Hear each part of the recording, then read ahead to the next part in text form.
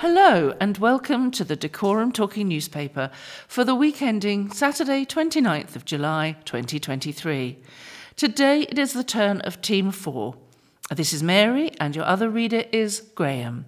The editor this week is Mary and our technician is Jake. Many of our news items are taken from the Hemel Hempstead, Berkhamsted and Tring Gazette and Express newspaper. All telephone numbers are on the local code of 01442, unless otherwise stated. The headline this week is, Cameras banned, Herts County Council say no to signs or cameras. This and other stories follow. Hello, this is Graham. Hundreds of children have been waiting in excess of 18 months to see a community paediatrician in East and North Hertfordshire. Children are referred to community paediatrics if they are suspected of having conditions and disorders that include autism, dyspraxia, ADHD and epilepsy, as well as development disorders and neurodisability. County councillors were told that 970 children had been waiting in excess of 65 weeks in East and North Hertfordshire. And they were told that 497 children had been waiting more than 78 weeks, which is equivalent to 18 months. Members of the County Council's Health Scrutiny Committee were presented with the data on Wednesday last week, July the 19th, in response to a question from Jan Taylor from Health Watch Hertfordshire. Matt Webb from the Hertfordshire and West Essex Integrated Care Board, that's HWEICB, told the committee that community paediatrics was problematic. He said a recovery plan was being developed in East and North Herts that was more comprehensive than reducing the backlog, making a more lasting and sustainable change. And, he said, it would include a single integrated model for ADHD and explore some outsourcing of assessments. It is a problem for us, he said. I think it is a problem nationally with the increasing demand for these types of services. It is mainly being caused by insufficient staff and clinical capacity to meet the referral demand. The referrals have been steadily increasing over the last 5 years, but the clinical capacity to see those referrals has been static. I know East and North Herts has tried to recruit some additional community paediatricians on several occasions, but has had limited success, hence why we are exploring the wider routes.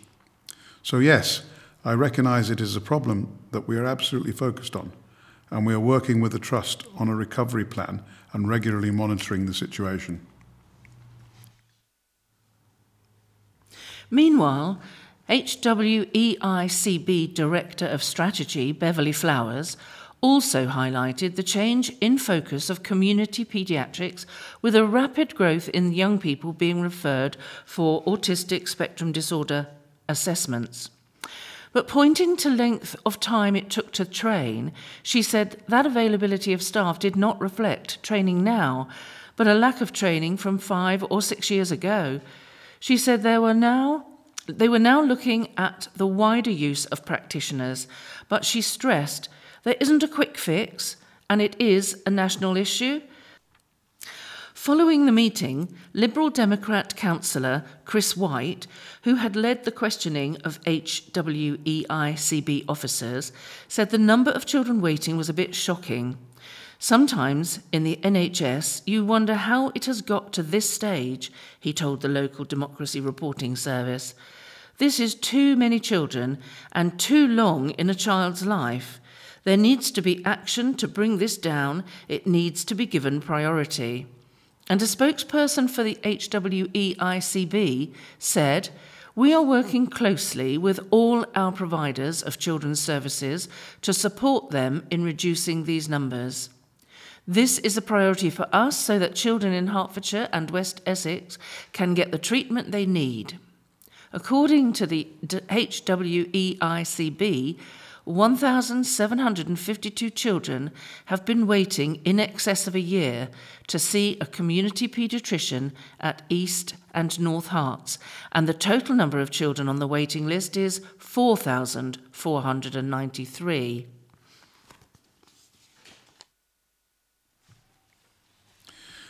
A man has been named and charged in connection to a violent incident in Abbots Langley. Hertfordshire Constabulary has named James Diston in connection to an incident in the Hertfordshire village, which left a man hospitalised. On Friday, the 30-year-old of Fairfield Avenue, Droylsden, Manchester, was named by the police. He has been charged with grievous bodily harm, possession of an offensive weapon, assault of an emergency worker, and breach of bail. All 4 charges are linked to an incident in Broomfield Rise, just before 6:30 p.m. on Sunday, July the 16th. Hertfordshire Constabulary reports that a man in his 30s suffered puncture wounds to his arm and abdomen during the altercation. He was taken to hospital, but his injuries were assessed as non-life-threatening. Diston appeared at Hatfield Magistrates Court on July the 18th and was remanded in custody. He is due to appear at St Albans Crown Court on Tuesday, August the 15th, for a pre-trial preparation hearing. Detective Sergeant Tony Quince from the Three Rivers Local Crime Unit said, "This incident, while isolated between parties known to one another, understandably caused alarm in the community due to the large-scale police response, so I'm pleased that a charge has been secured as part of our investigation. We now await the next scheduled court date." Crimes can be reported to the police online via hearts.police.uk/report or by calling the non-emergency number 101. Alternatively, you can stay 100% anonymous by contacting the independent charity Crime Stoppers on 0800 555 111. Dacorum District Council spent all of its discretionary housing payments budget in the last tax year, new figures show. Discretionary housing payments are paid by local authorities to cover shortfalls in the Residents' Housing Benefit or Universal Credit. Department for Work and Pensions figures show Dacorum District Council spent £246,187 on discretionary housing payments from March 2022 to 23. It was given a budget of £246,208, meaning it spent just over its allocation. This council spent 99% of its budget in the previous year. The figures come amid the government freeze on housing benefit in place for the last 3 years. But Housing Charity Shelter is demanding benefits are increased to match the dramatic rise in rent over the last few years. Chief Executive Polly Neate explained, "If the government really wants to tackle the housing emergency, the Chancellor must urgently unfreeze housing benefit to help families pay their rent. But the only long-term solution to the housing emergency for the government is to invest in new generation of genuinely affordable social homes with rents tied to local incomes." A government spokesperson said nearly £1.6 billion in funding has been given to the local authorities since 2011 as a safety net for people struggling with rent or housing costs. They added, "We are set to spend over £30 billion on housing support this year, on top of the significant cost of living help worth around £3,300 per household.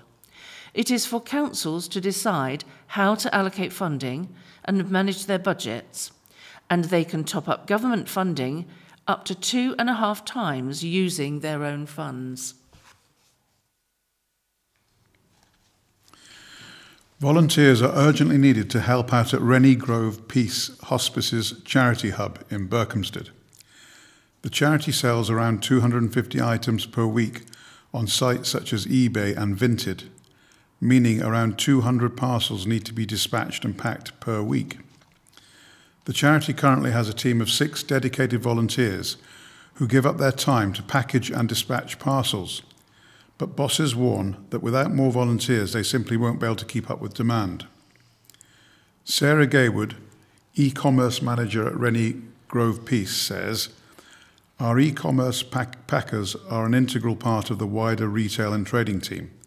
Packing is one of the most important roles because it represents the end of the journey for donated items. They wrap around 200 parcels each week, and our purchased items would not get to their new homes without them.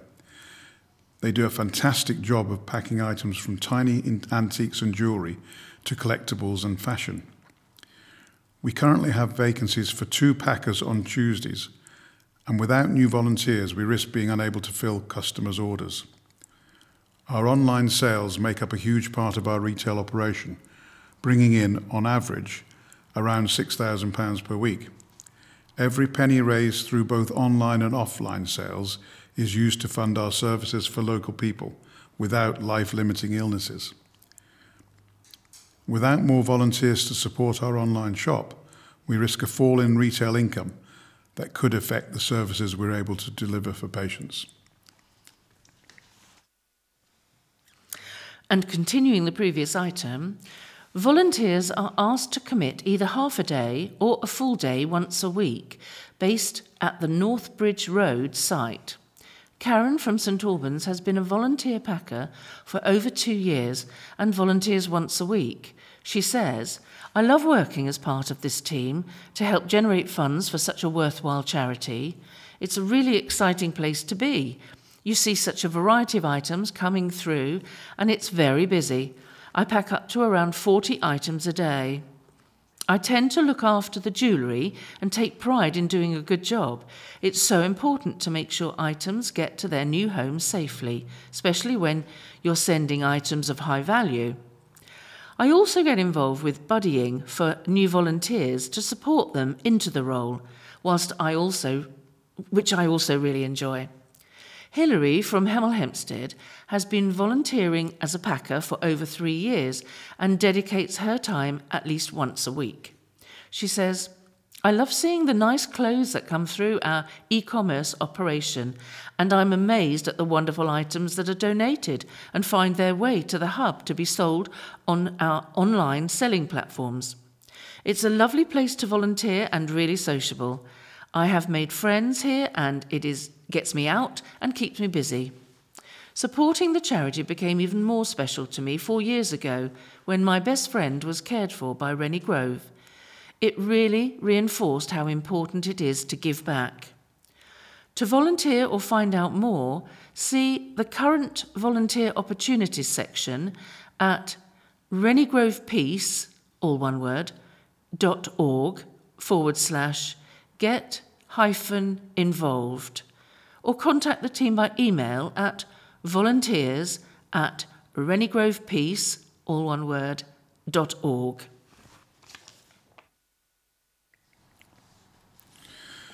Less than a quarter of the £469,000 raised from the auction of the County Council's art collection had been spent 4 years after the works were sold. The County Council took the controversial decision to sell off or give away the bulk of the artworks in 2017. And in a series of 3 public auctions 2 years later, 450 artworks were sold, with a further 1,000 being given to schools, academies and other public organisations. The Council vowed to use the funds raised from the auctions to improve the condition of the remaining items, and they said it would be used to increase the public visibility of the Council's 4 nationally significant sculptures. But now the Local Democracy Reporting Service has learned that in the last 4 years, between April 2019 and April 2023, just over £100,000 of the £469,000 has been spent. That has included £49,650 for physical work to the Hepworth sculpture turning forms and a further £1,674 for tapestry preservation. It also includes £53,000 to pay for council officer time.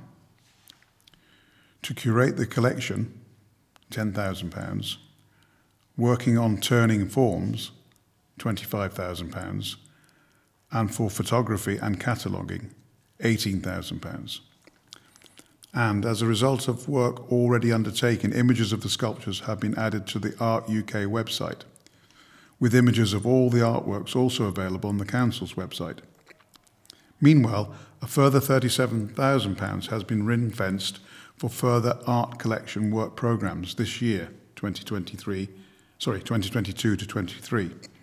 The County Council say that although a portion of the money raised at auction remains unspent, it has been ring-fenced for work as it is required. And to continue, backing the Council's approach, Executive Member for Education, Libraries and Lifelong Learning, Councillor Caroline Clapper, said, "I'm pleased we're looking after the collection properly. Some of the pieces are very valuable and we need to ensure they continue to be preserved for generations to come. They are part of the story of Hertfordshire." According to the County Council, 189 artworks have remained on display in schools, academies, libraries and in County Hall. Ongoing work is said to include a review of the conservation needs of all the works, including the inclusion of an annotation and contextual information. And work is said to be continuing to identify additional venues where the remaining artworks could be viewed. Included in the Council's retained collection are 4 nationally significant sculptures: Henry Moore's Family Group, Barbara Hepworth's Eocene and Turning Forms, as well as the statue of Queen Eleanor, originally at Waltham Cross. And the Council stresses that these sculptures have always been on display. Henry Moore Family Group sculpture is on display at the Berkeley Academy in Stevenage. Hepworth's Eocene is on display in St Albans School, and her Turning Forms is at Marlborough Academy in Stevenage. Meanwhile, the statue of Queen Eleanor, originally at Waltham Cross, is on display at the Victoria and Albert Museum.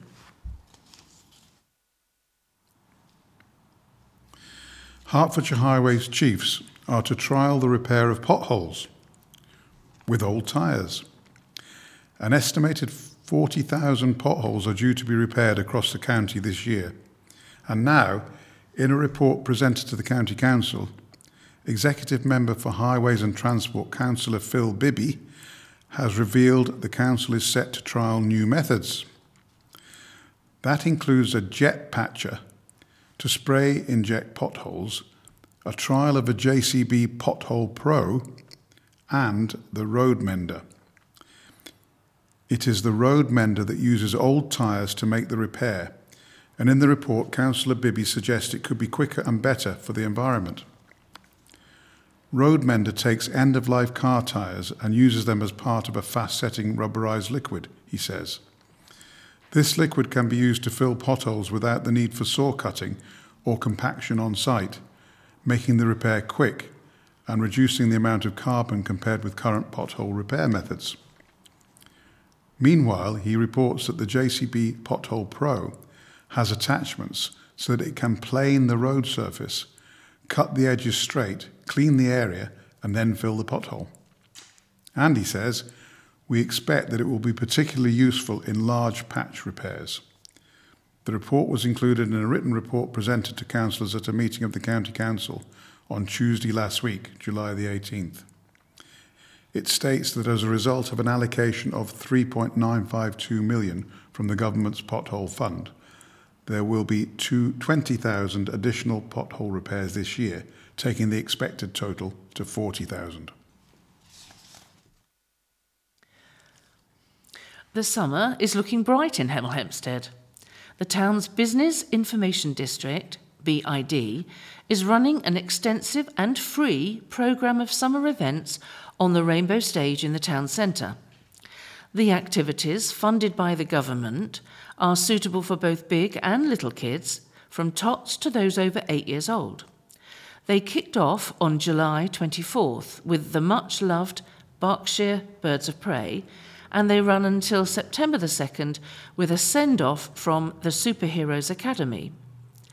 Other highlights include the abandoned Jurassic theme park, an interactive dinosaur adventure featuring music, dancing and games. There's a surf simulator which allows would-be surfers to ride the waves without getting wet.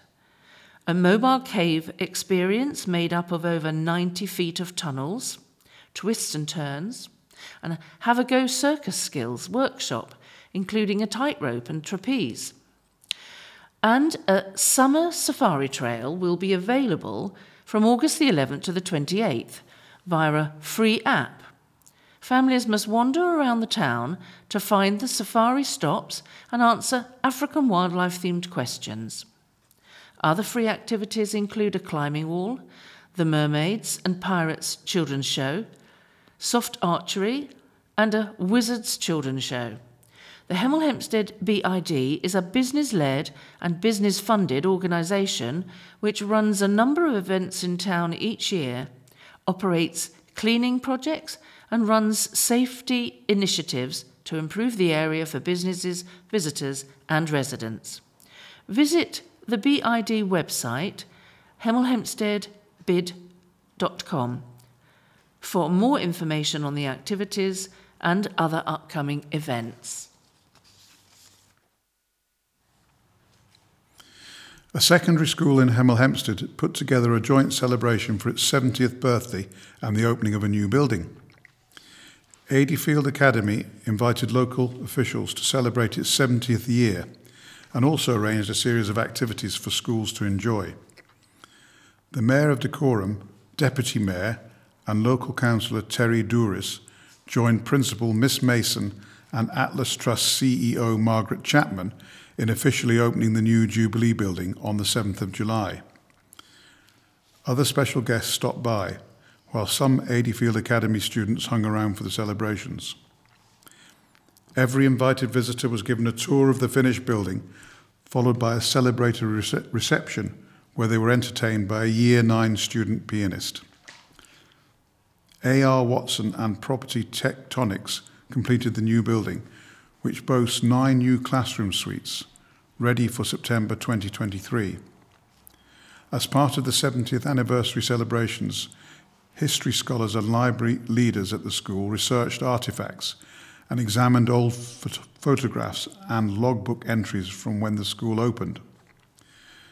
Students enjoyed a festival on the field where they had a cake stall, ice cream van, and a variety of activities, including archery, quoits, speed stacking, and Sponge the Teacher.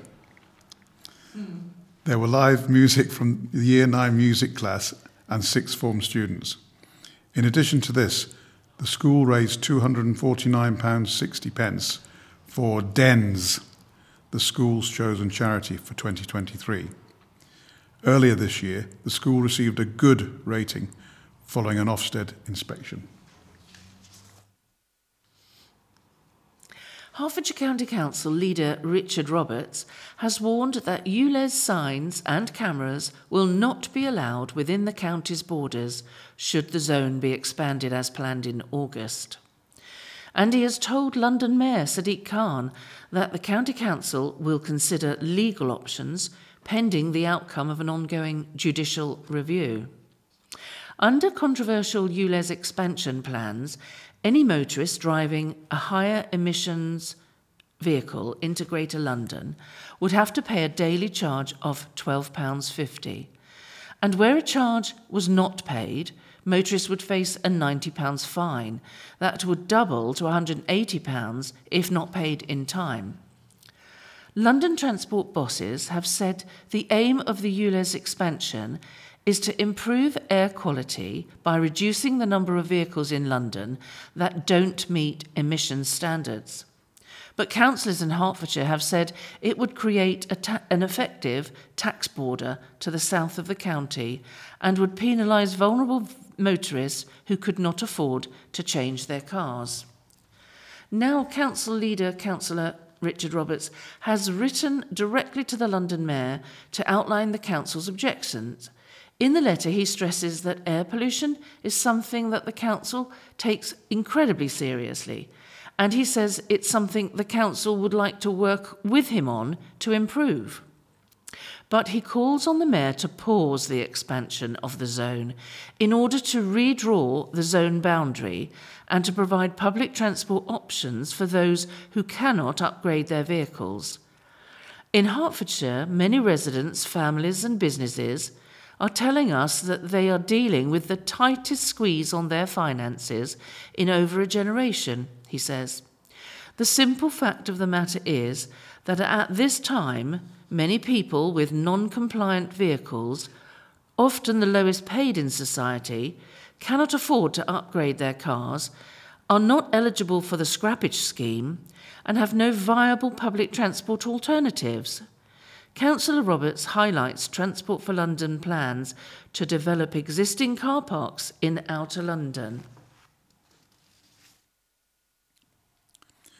Continuing from the previous item, the letter sent on Friday comes after a meeting of the County Council agreed that the ULEZ expansion needed a complete rethink on Tuesday last week.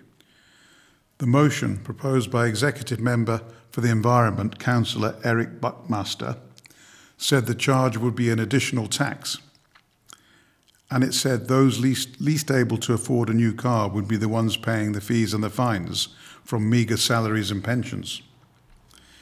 It is bad enough that Hertfordshire residents will have an effective tax border erected in the south of the county, says the motion, but it means that all the residents in the counties surrounding London will end up subsidising Mayor Khan's social services, transport, or whatever financial hole that needs topping up. This is unfair, hitting the most vulnerable at the worst time. This needs a complete rethink. In the motion, Councillor Buckmaster also pointed to fears of rat running by motorists to avoid cameras. And while charges would be imposed on Herts residents travelling over the border to work, to school, to socialise or for healthcare, Councillor Buckmaster stressed that the London Mayor's scrappage scheme was not available to them. Amendments were put forward by the Council's Labour and Liberal Democrat groups, but all were rejected. Proposed amendments from the Labour group had highlighted that the ULEZ scheme was introduced by Conservative London Mayor Boris Johnson in 2015. They said it would be a minority of residents with older cars that would have to pay the charge, and they said the Council should ask for a government-funded wider scrappage scheme to cover London and the home counties. A proposed amendment by the Liberal Democrat group had also suggested an enhanced scrappage scheme should be put in place. That included residents in districts and boroughs adjoining Greater London, and it suggested enhancement to public transport in Outer London and adjoining parts of Hertfordshire to be funded from the income generated from the ULEZ charges. It also indicated that the majority of cars and vans, estimated to be 85%, would already comply with ULEZ emissions requirements and would be unaffected by the expansion of the ULEZ zone. The unamended motion was agreed by the Council, with the Conservative majority voting for, but Liberal Democrat and Labour groups voting against. In response, a spokesperson for the Mayor of London said the Mayor has been clear that the decision to expand the ultra-low emission zone London-wide was not an easy one, but necessary to tackle toxic air pollution and the climate crisis, said a spokesperson. Around 4,000 Londoners die prematurely each year due to air pollution. Children are growing up with stunted lungs, and thousands of people in our cities are developing life-changing illnesses such as cancer, lung disease, dementia and asthma. The ULEZ is a very targeted scheme. 9 out of 10 cars seen driving in Outer London on an average day are already ULEZ compliant, but will not have to pay the charge. The Mayor continues to call on government to further support the switch to cleaner vehicles through funding a targeted national scrappage scheme, on top of the record-breaking £110 million he has provided from his London scrappage scheme, as it has done for other cities across the country. TfL and City Hall are working closely and collaboratively with the local authorities concerned to install the infrastructure needed. There are plenty of activities for Hertfordshire families choosing to staycation this summer. The County Council has compiled a list of 50 no-cost or low-cost activities, providing a gateway to a world of wonder and excitement for children and their parents right on their doorstep. 50 thrifty adventures can be found easily by foot, cycling or scooting, or further afield on the bus. But whether it's by bicycle wheels or a trip on the bus, all the listed family fun is accessible with something for everyone to enjoy. From a summer reading challenge and virtual orienteering to finding elusive Pokemon characters or visiting the Hearts Archives, St Albans Cathedral, Hertfordshire Castle or Roman ruins. Or simply explore the local nature, bird watching, walking a canal towpath, building a den in Hartwood Forest, or looking for dragonflies at Amwell Nature Reserve. County Council leader Richard Roberts said, "We fully understand that many people will be finding it difficult, especially with the current cost of living crisis. So being able to make the most of every penny has never been more important to our families." In Hertfordshire, we have a huge number of activities and places which are great for family days out this summer, and many are free to visit or at a very low cost. No matter where you live in the county, some of these attractions are just a short journey away, so can be reached very easily by walking, cycling, scooting, or perhaps if a bit further afield, on the bus. Of course, if we all do our bit by travelling in a more active way, it will help to create the cleaner, greener and healthier Hertfordshire we all want for now and the next generation. Other free activities include the county's libraries, family centres, splash parks and green spaces. For more information, put 50 Thrifty Adventures into your search engine. Now we come to the information slot. This is followed by the obituaries, what's on and any more news. Macular Society trustees have visited Edge Hills University's labs to talk to its world-leading researchers on age-related macular degeneration, that's AMD. The Macular Society is funding the university's cutting-edge AMD research project, which involves gene expression, how a gene is activated to produce a protein, increasing our understanding of fundamental molecular processes, their implication for the aging eye, and the associated degenerative changes which lead to visual impairment. The research group has already been successful in identifying a number of determining factors for normal functioning of the eyes, as well as how their faulty forms contribute to diseased eyes. Optometrist and Macular Society Vice Chair Alison Guthrie was joined by Bill Best, who has dry AMD, for the visit to the Lancashire-based university. There, they met Professor Luminita Paraowen and her team. Professor Paraowen heads its molecular biology research group and is a widely respected leader in the field, conducting research focused on specialized cells in human eyes. Professor Paraowen said, "Our work aims to further the understanding of fundamental molecular processes and the physiology of various eye tissues. This will have huge benefits for research into eye health, aging, and importantly, degenerative conditions leading to vision impairment." Macular Society Vice Chair Alison Guthrie said, "As an optometrist, I have seen firsthand the impact AMD has on people's lives. To have the opportunity to meet both Professor Paraowen and Dr. Ian Mattei, whose research the Society is currently funding, has confirmed the importance of working in partnership with institutions and researchers whose work supports our aim to beat macular disease. As well as helping to find a cure for macular degeneration, the discoveries made by the Edge Hill research also have relevance for other major eye diseases, including glaucoma and eye cancer." A groundbreaking project harnessing the power of artificial intelligence, AI, has the potential to revolutionize both the diagnosis and treatment of macular disease, according to research professor Adam Dubis. Professor Dubis' team is using artificial intelligence to scan through large groups of macular disease patients' clinical data and OCT scans to discover what drives the rate that macular disease progresses. in order to potentially provide earlier diagnosis and personalised treatment. Professor Dubis said, for many years, age-related macular degeneration, AMD, was simply you're old and your eyes are going bad. Just because you start having issues with your eyes doesn't mean that a single thing has gone wrong, even though all age-related eye disease is lumped together. This is really what interests me.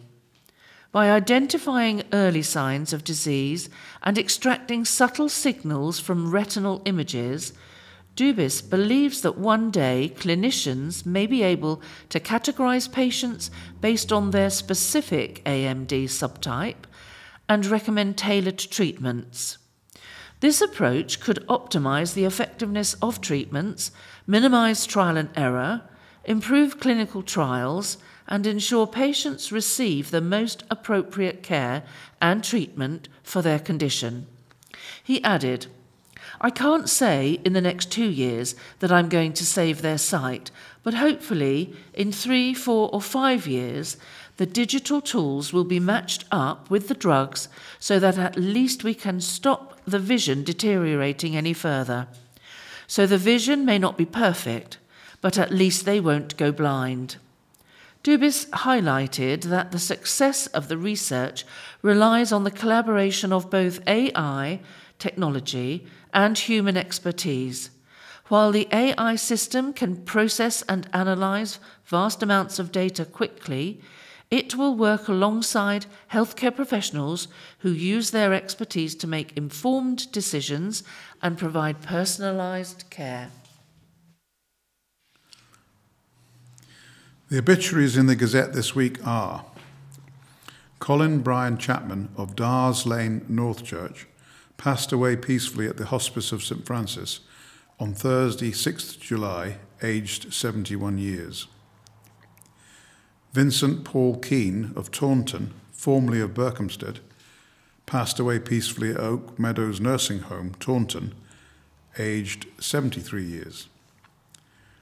Patricia Irene Elsie Rickett of Mayflower Avenue, Hemel Hempstead, passed away peacefully on Thursday, the 13th of July, aged 93 years. And finally, Odile Marie Monique Wolfe, née Bartoli, died peacefully at the age of 76 on Monday, the 3rd of July. May they rest in peace. And now, what's on? There's an exhibition called Creative Talents at Open Door, High Street, Berkhamsted, from July the 31st to August the 26th. The community and arts space is inviting people in to experience the wealth of creative talent among its artists, tutors and volunteers, hirers and pupils. Its gallery walls will be filled with work from a wide array of those involved with Open Door, with creations including drawings, pottery, needle felting, crochet and paintings. Open Door is also hosting a variety of free workshops throughout the month, suitable for children and adults. Topics include block printing, brooch making, and yoga. Sarah Osborne from Open Door said, "We're so fortunate to be a creative hub in Berkhamsted, and we want more to experience all there is to offer. Visit Open Door Berkhamsted, all one word, .co.uk for details." Theatre. Family Theatre. The Tortoise and the Hare, Old Town Hall, Hemel Hempstead, August the 2nd. Get ready to hop like a hare and travel like a tortoise. Who will win? Slow and steady or fast and furious? Join in the fun for an unexpected dash to the finishing line. Visit Old Town Hall, that's all one word, .co.uk to book. Then there's Annie at Milton Keynes Theatre between August the 7th to the 12th of August. Craig Revel Horwood, starring as Miss Hannigan in the much-loved musical, set in 1930s New York during the Great Depression. Brave young Annie takes on all before her. Songs include It's the Hard Knock Life and Tomorrow. Visit atgtickets, all one word, .com. That's AGD Tickets. I'll repeat that, sorry. atgtickets.com to book. And now films at the Cineworld Cinema in Hemel Hempstead this week include Teenage Mutant Ninja Turtles, Mutant Mayhem, which is an action animation, Mavka, the Forest Song, another animation, Talk to Me, a horror film, Bro, Taluga, a drama, Barbie 2023, a comedy, M4J, the Super Mario Brothers movie, which is an action film, Oppenheimer, a drama, Pinocchio, a true story, an animation, Mission Impossible Dead Reckoning Part 1, which is an action film, Elemental, an animation comedy, Insidious, The Red Door, which is a horror film, Indiana Jones and the Dial of Destiny, an action movie, Spider-Man Across the Spider-Verse, an action animation, Reinventing Elvis, the 1968 comeback, which is a feature documentary. All popular films are provided to cinemas with an audio description track. Please mention your requirements at the time of booking. Local comedy. Screaming Blue Murder on Monday the 21st of August 2023 at 8 p.m.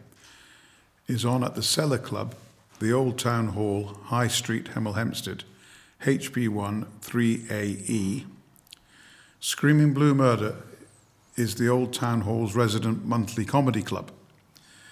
This season sees the return of some old favourites, plus some rising stars on the comedy scene.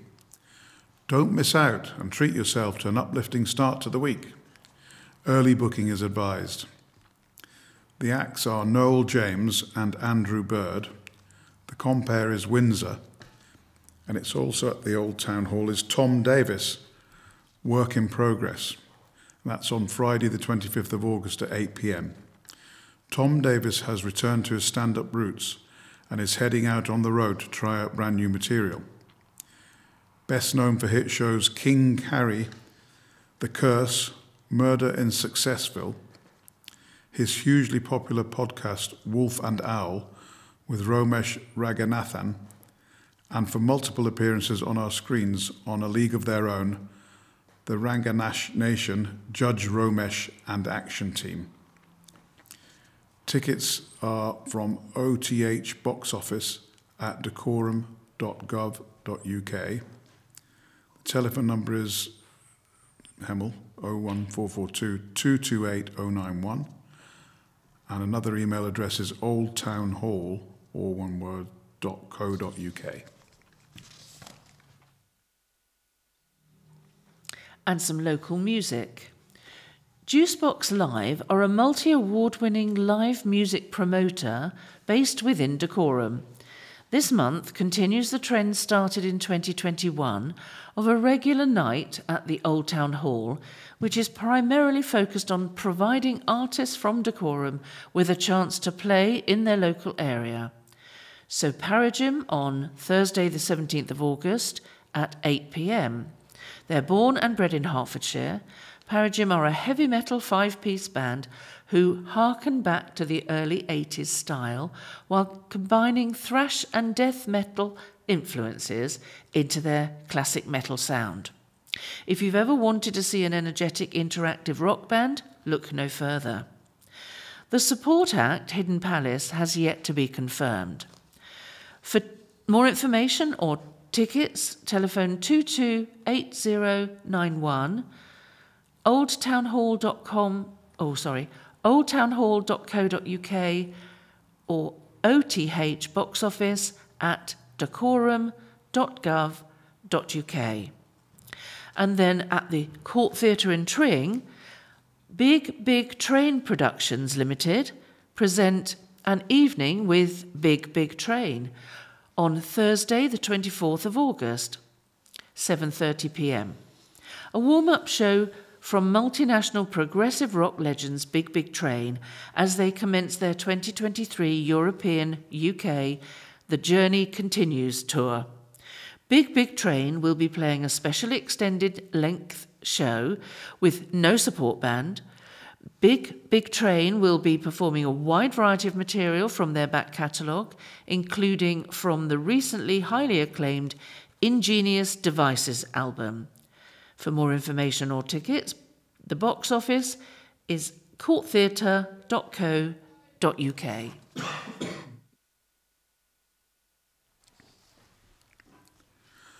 The Marlow Shopping Centre, located in the heart of Hemel Hempstead, is welcoming shoppers to enjoy 4 days of free activities across the month of August.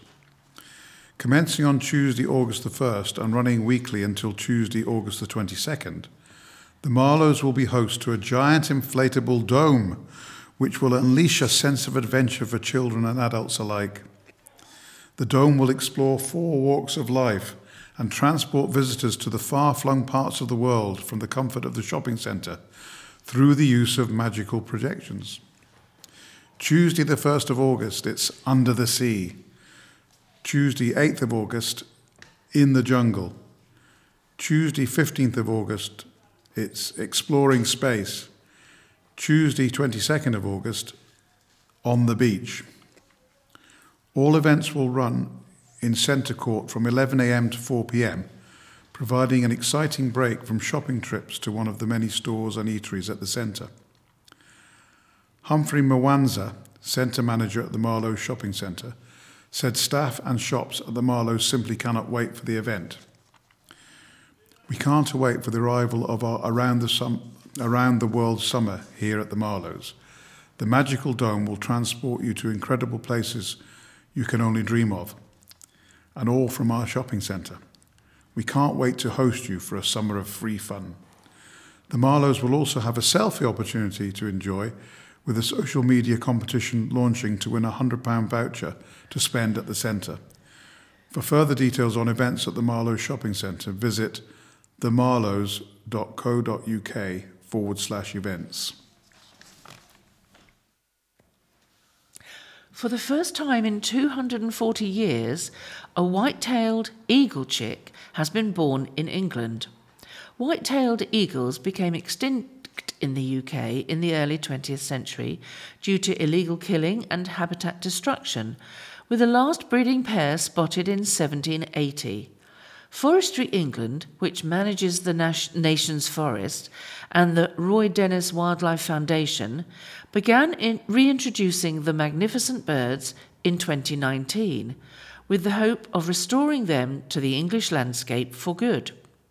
Since then, they've been moving young birds from the wild in Scotland to the Isle of Wight, where they are monitored and protected. Foundation founder Roy Dennis said, "We still have a long way to go, but the feeling of seeing the first pair having a chick, is truly incredible." Forestry England has now confirmed plans to release more young white-tailed eagles. Blaze Tapp writes, "Like the Beano, we all need to move with the times." Apart from warm, flat beer and an insistence on gravy with almost every meal, there is nothing quite as British as the Beano.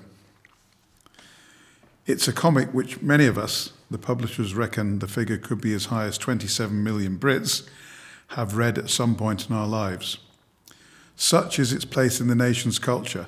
Signed copies of the publication were included in a shipment which was sent to the other side of the world earlier this year to mark the signing of a trade deal with Australia and New Zealand. Even though I haven't thumbed its pages since the days of Thatcher and cigar adverts on the telly, the mere thought of the Beano evokes pure nostalgia. Just thinking about the tales of mischief and school pranks takes me right back to a simpler time, when there were only 4 channels, and having Walls Viennetto for afters on a Sunday was the height of sophistication.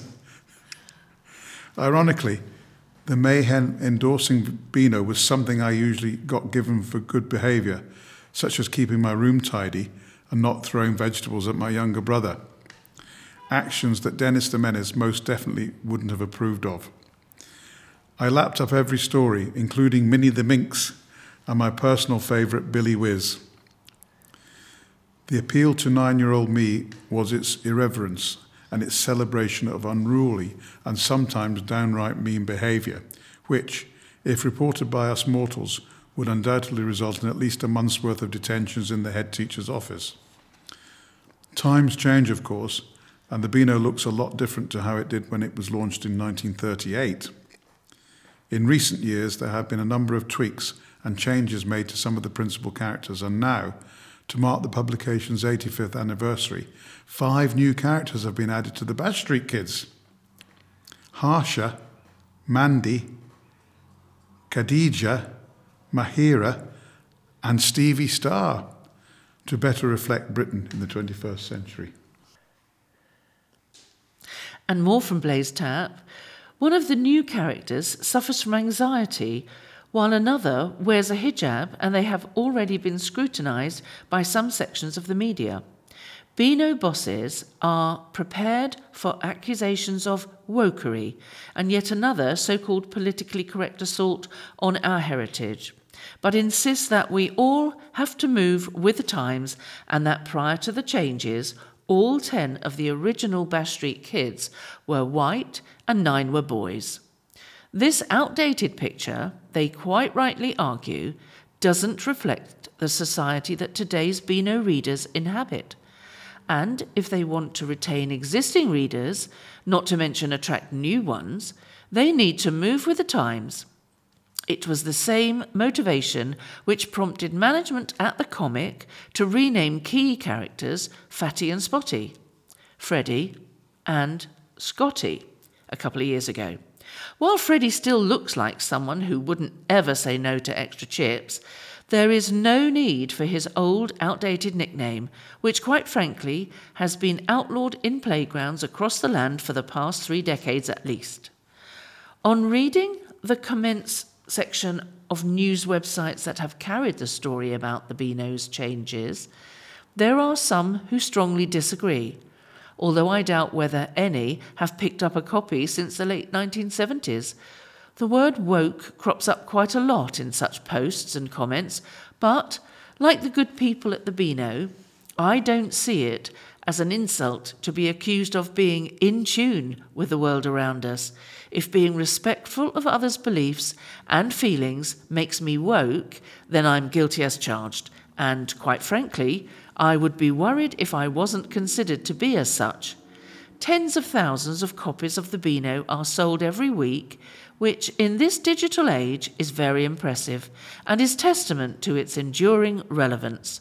We live in different times to those of our grandparents, and recognising that fact is a strength rather than a weakness. Now I have a couple of diary dates for you. The first one is Friendship Day, 30th of July. On this international day to celebrate all things friendship, spend the day with friends or reconnect with those far away. And the second one is Play Day, 2nd of August. Play Day is the National Day for Play. The theme this year is playing on a shoestring, focusing on low or no-cost adventure for children. And some county council news. Authorities have warned against the potential harm to an area of outstanding natural beauty. Harm to Chiltern Chalk must be considered before work on Luton Airport's expansion begins, Hertfordshire councils have warned. Water quality and natural beauty fears feature in a disagreement pack put together by the County Council, North Herts Council and Dacorum Borough Council. At a fourth authority, St Albans City and District Council, the Planning Committee agreed it should oppose expansion at a meeting on Monday 24th of July. London Luton Airport, which handled 18.2 million passengers in 2019 and more than 13.3 million in 2022, has plans to accommodate 32 million passengers per annum in the future. Planners for the Luton Borough Council-owned airport have said expansion will help to level up areas of deprivation, support over 6,000 new jobs in the region, and boost economic activity in the area by £1 billion. If the government's Planning Inspectorate grants development consent for this major project, the Bedfordshire Airport will gain a new terminal building and new taxiways to make the most efficient use of the airport's single runway. As part of the project, the expansion team will need to consider how to get rid of harmful chemicals in wastewater, such as cadmium, which can cause cancer in high doses, and copper, which can cause irritation and sickness. Discharges to ground would not intentionally contain hazardous chemicals, a report sets out, with the proposed concentrations of cadmium, chromium, copper and chlorine unlikely to result in significant pollution of groundwater. But the 3 Hertfordshire councils have warned that these contaminants in high enough concentrates could have a significant impact on the groundwater quality aspect of the Chalk Aquifer. They called on a more thorough look at water quality before designs are complete in full.